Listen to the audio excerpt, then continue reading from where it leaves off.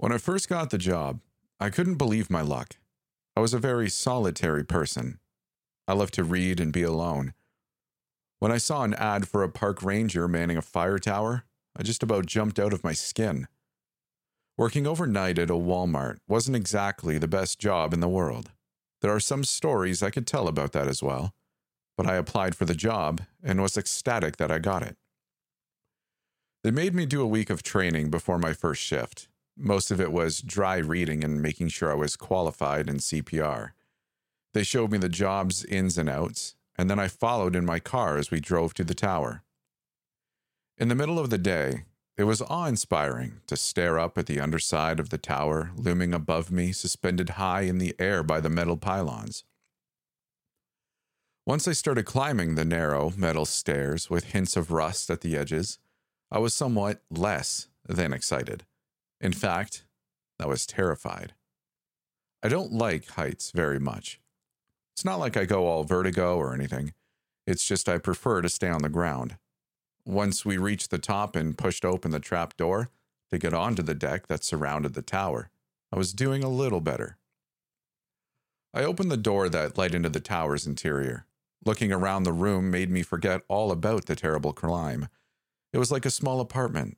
There was a small refrigerator, sink, counter, cupboards, and a small table. In the center of the room was a table with a map permanently attached to it.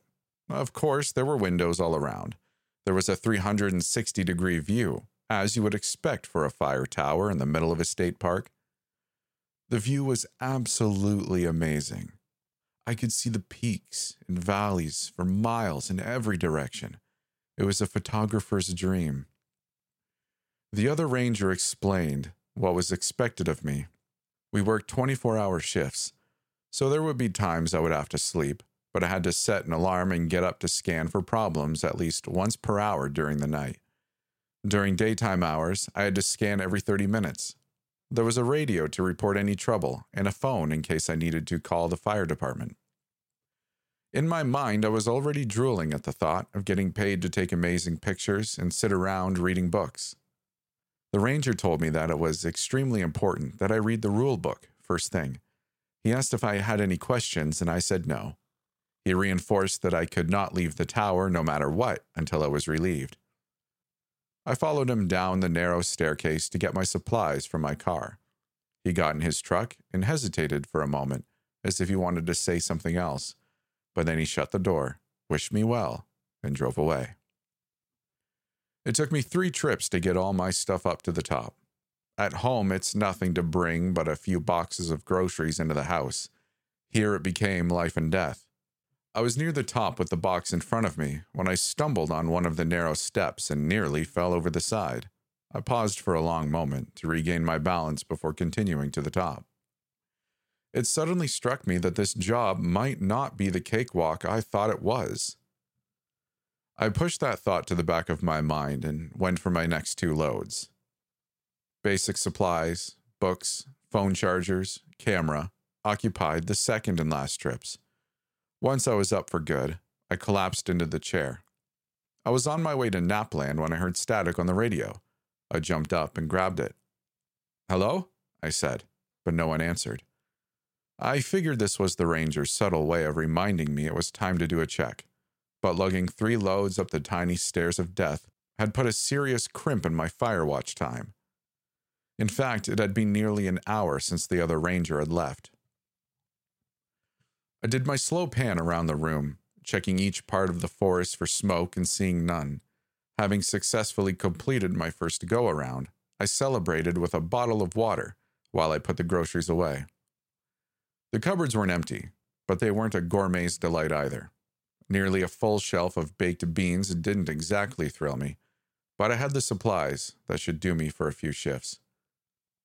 I sat the bread on the counter and loaded the cold nuts in the fridge. I would get some more options the next time I went shopping. By the time I finished putting things away, it was time for another check. The sun was starting to set, so I grabbed my camera and took some amazing pictures. I couldn't wait to upload them to my computer at home. As I looked around the room, my eyes landed on the manual. I realized I hadn't read it yet.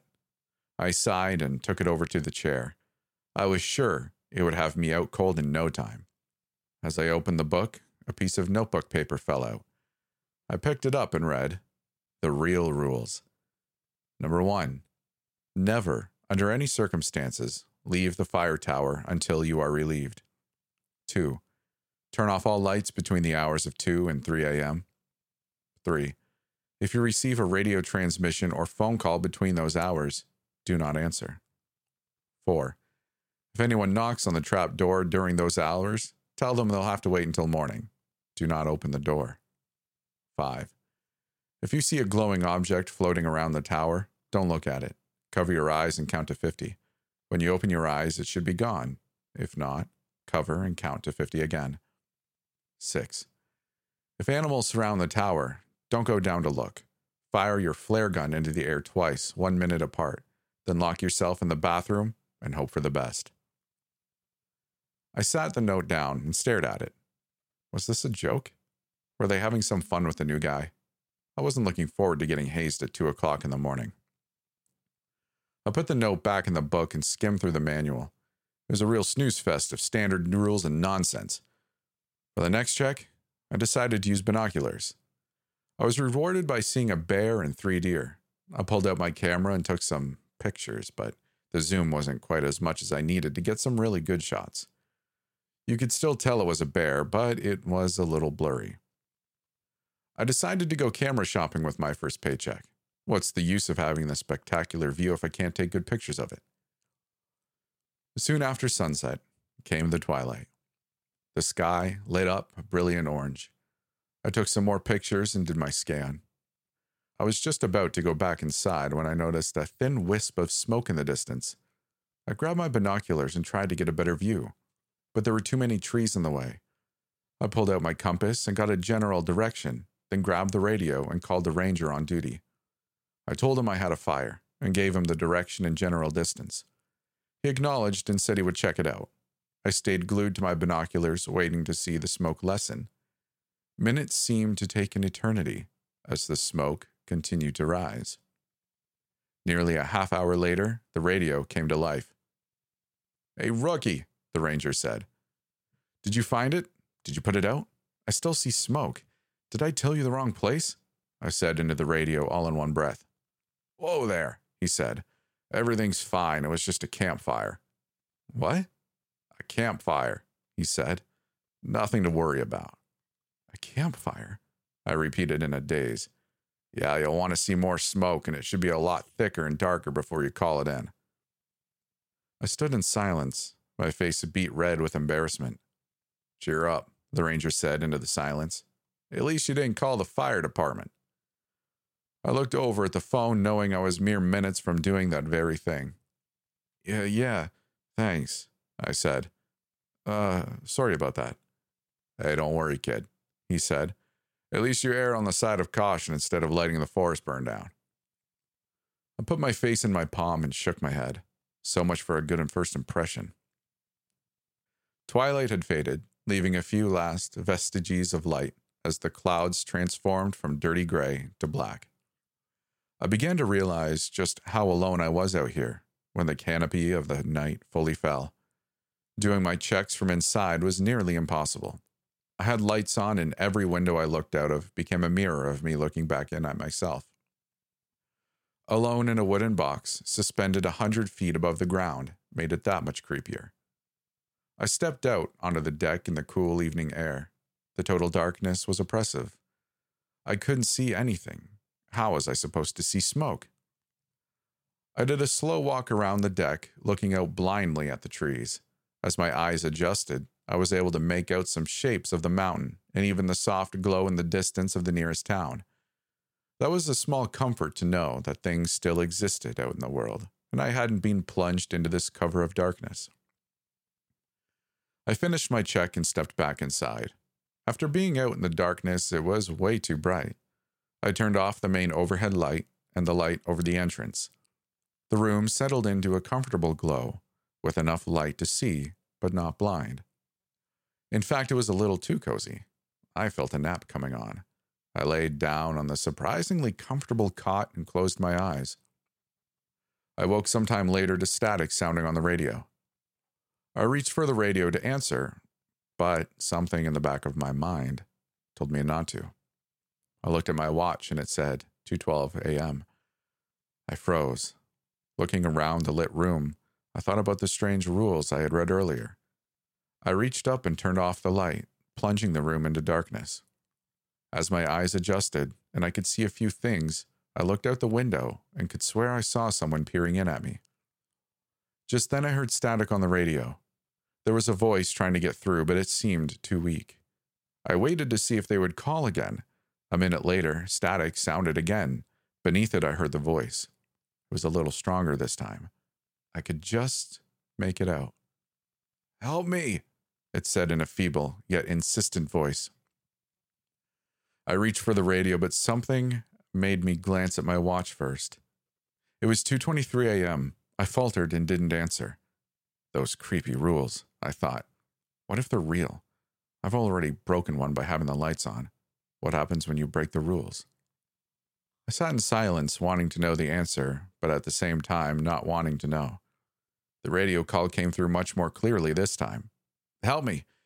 Can anyone hear me? I need help." The voice sounded desperate. I couldn't tell if it was a man or a woman. It had a strange quality that I couldn't quite place. I fought the urge to answer, not knowing if I would be fired for dereliction of duty or not. This is what I was out here for. I needed to answer, but my mind just wouldn't let go of those rules. The minutes ticked by like hours. 3 more times the radio sounded out its plea, each time sounding more desperate. I watched the time, counting the seconds until 3. When the time finally came, I picked up the radio. "Whoever's calling for help, please state your position so I can relay help to you," I said. "Who is this?" came the answer on the radio. "This is a park ranger manning a fire tower." "Well, park ranger, I've been on this channel all night, and yours is the first voice I've heard." That's not possible, I thought. "I had several calls for help over the last hour," I said. "Are you sure?" "Absolutely. I wrote down the time of each call." "Then why didn't you answer them until now?" I paused. What could I say? Because a weird list of rules told me not to? "Ranger, I said hesitantly. "Extenuating circumstances?" "Extenuating circumstances," the voice repeated, as though tasting them. "And what circumstances would those be?" Whoever this was, they weren't going to let it go. "I'm not at liberty to say." "You mean like falling asleep and breaking the rules?" the voice said, sounding deeper, raspier, and more menacing. I froze. I hadn't turned the lights on yet, leaving the room in eerie darkness that left me feeling very exposed. I slowly panned around, looking out the windows and remembering the earlier feeling of being watched. "You can look all you want, but you won't see me," the voice said. "It's after 3, I said, hoping the terror I felt wasn't evident in my voice. "You have no power over me." The voice chuckled. That wasn't a pleasant sound. "Normally, you would be correct. However, you broke the rules." "What if I didn't know about the rules?" I said, grasping at straws. "Nice try. But you knew that you should be safe after 3. Dang it, I thought. I picked up on that. "So what do you want?" I said, fearing the answer. "We're hungry," the voice said. Only now it sounded like many voices speaking at once. "Come down and let us feed."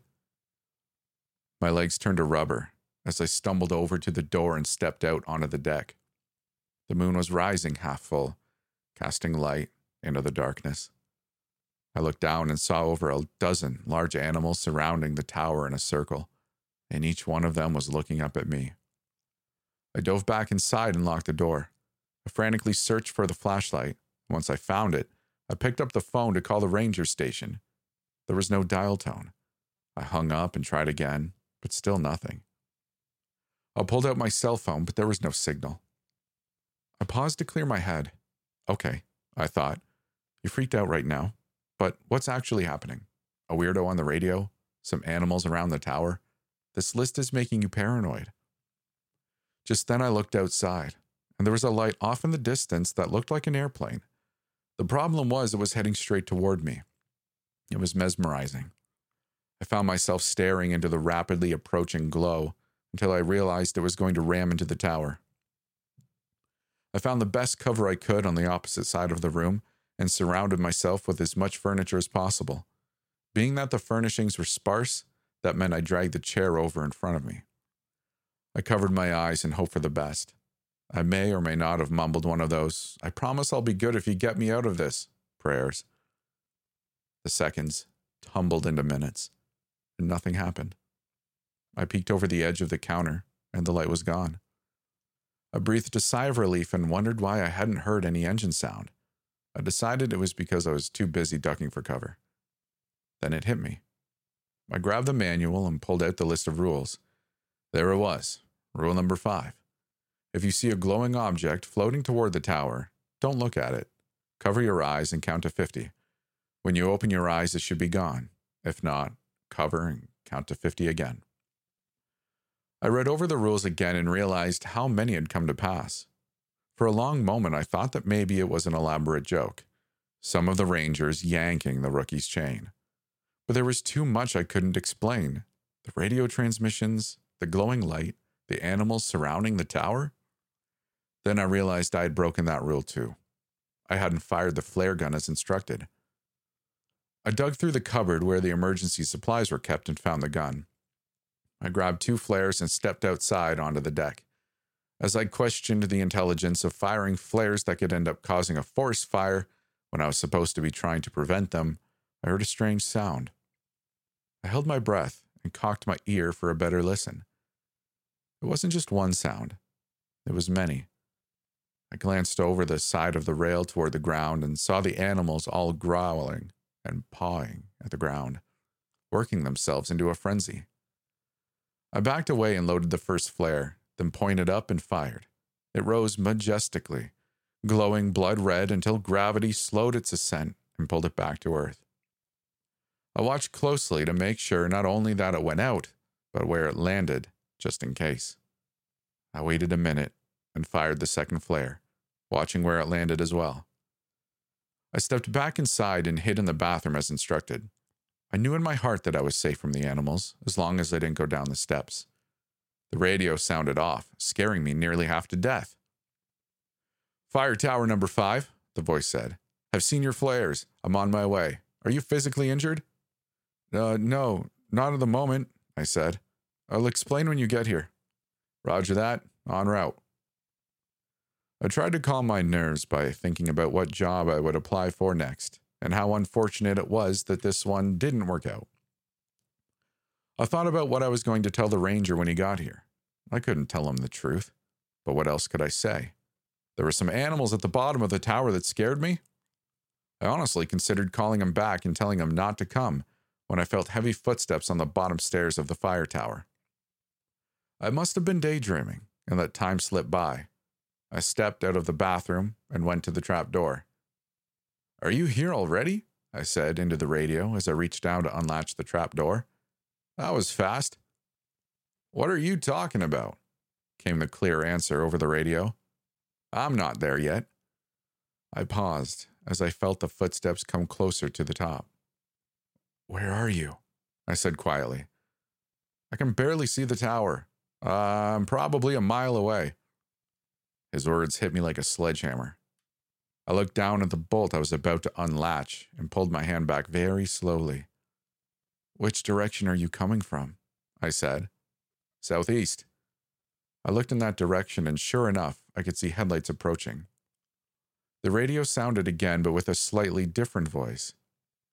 "Tower, ignore that last message," it said. "I'm already here. Let me in, please." I stared down at the trap door as though it wanted to bite me. "Tower, let me in," it said more insistently. I backed away as something began beating on the trap door with tremendous force. The board shook with every impact. I stepped inside and locked the door, then barricaded it with my only loose piece of furniture, the chair. "Tower 5, Tower 5. I don't know who that is talking to you, but it isn't me. Do not open that door. Repeat, do not open that door." I backed into the bathroom with the flare gun in hand and locked the door. The pounding on the trap door became louder. I knew it wouldn't take much more of a beating. The whole room shook with every impact. I closed my eyes and prayed in earnest this time. And then my salvation came in the form of the engine sound of a pickup truck. I knew the real Ranger was here. I listened as it came closer and then stopped. There was an awful silence for a moment, and then gunfire. Over and over, multiple shots in rapid succession. Then there was a lull, followed by more shots. The pounding on the trap door had stopped as soon as the truck pulled up. "The coast is clear, Ranger. You can open the door now," came a voice over the radio. I put my hand on the knob, smiling, to go out and greet my savior, and when I heard a weak transmission, "Don't. Not. Me," it rasped. A heartbeat later, the screaming began. It was a gut-wrenching scream of terrible suffering. I could hear it beneath me. All I could do was drop to the floor and curl up in a ball as the screaming went on and on. I closed my eyes and tried not to imagine that poor Ranger being ripped to shred by God knows what. Soon the screams lessened in volume and intensity, as though they were moving away. I rocked back and forth, hugging my knees, until unconsciousness mercifully took me. I woke to strange voices calling my name. I opened my eyes and I was surrounded by people in blue uniforms. I panicked and backed away from them as fast as I could until I hit my back on a wall. "Calm down," one of them said. "It's all right." I looked around the room like an animal that had been backed into a corner. I was ready to fight my way out. "Are you injured?" he said. My mind raced to remember where I was. I looked out the window, and it was morning. The sun was shining, and I could see blue clouds. Everything from last night came back to me in a rush. I looked around the room and saw nothing out of the ordinary. "I'm not injured," I said to the EMT. "Can you tell us what happened here?" a ranger said from behind them. I looked over at the manual that contained the list of rules, and for a heartbeat considered telling him to read them. No, was all I said instead. "Can I go home now?" The ranger glared at me. Wanting answers and not getting them is frustrating, I know. "Is he all right to drive?" the ranger asked the EMT. They gave me the once-over, BP, lungs, heart rate, and didn't find anything to be concerned about. "I'd say he's physically fine," the EMT said. The ranger sighed. "Go ahead," he said, "but I'll want to talk to you tomorrow." I nodded and stood, gathered my things, and started toward the door. When I got to the open trap door, I hesitated seeing it being hacked open with an axe. I took a tentative first step, then another. Surviving a night as I had, only to fall down several flights of stairs, would be quite ironic. As I made my way down, white-knuckling the railing the whole way down, I saw people busy at the bottom. They were picking up shell casings with gloves and putting them into plastic bags. I could see spots of blood here and there, but no bodies, either human or animal. I saw the trail of blood as it disappeared into the woods. I stood on the bottom step for a long time, wondering if I was allowed to step onto the ground. I took the step and bolted for my car. I started it up and drove out of there as fast as I could. Just as I turned onto the gravel road, a deer walked out in front of me. I slammed on the brakes and slid to a stop mere inches from hitting it. It didn't move, just stood there staring at me. As I looked more closely, I could see blood on its nose and mouth. My heart skipped a beat when I saw a shred of a ranger's patch impaled on one of its antlers. Its eyes bored into mine as I slammed into reverse, then drive, swerved around the deer, and broke every speed limit getting home. I called my boss and quit as soon as I got there. Then I packed and started looking for a job in the city. Maybe I can find a nice quiet warehouse to guard. But if it has a set of strange rules, I'm walking out, no questions asked.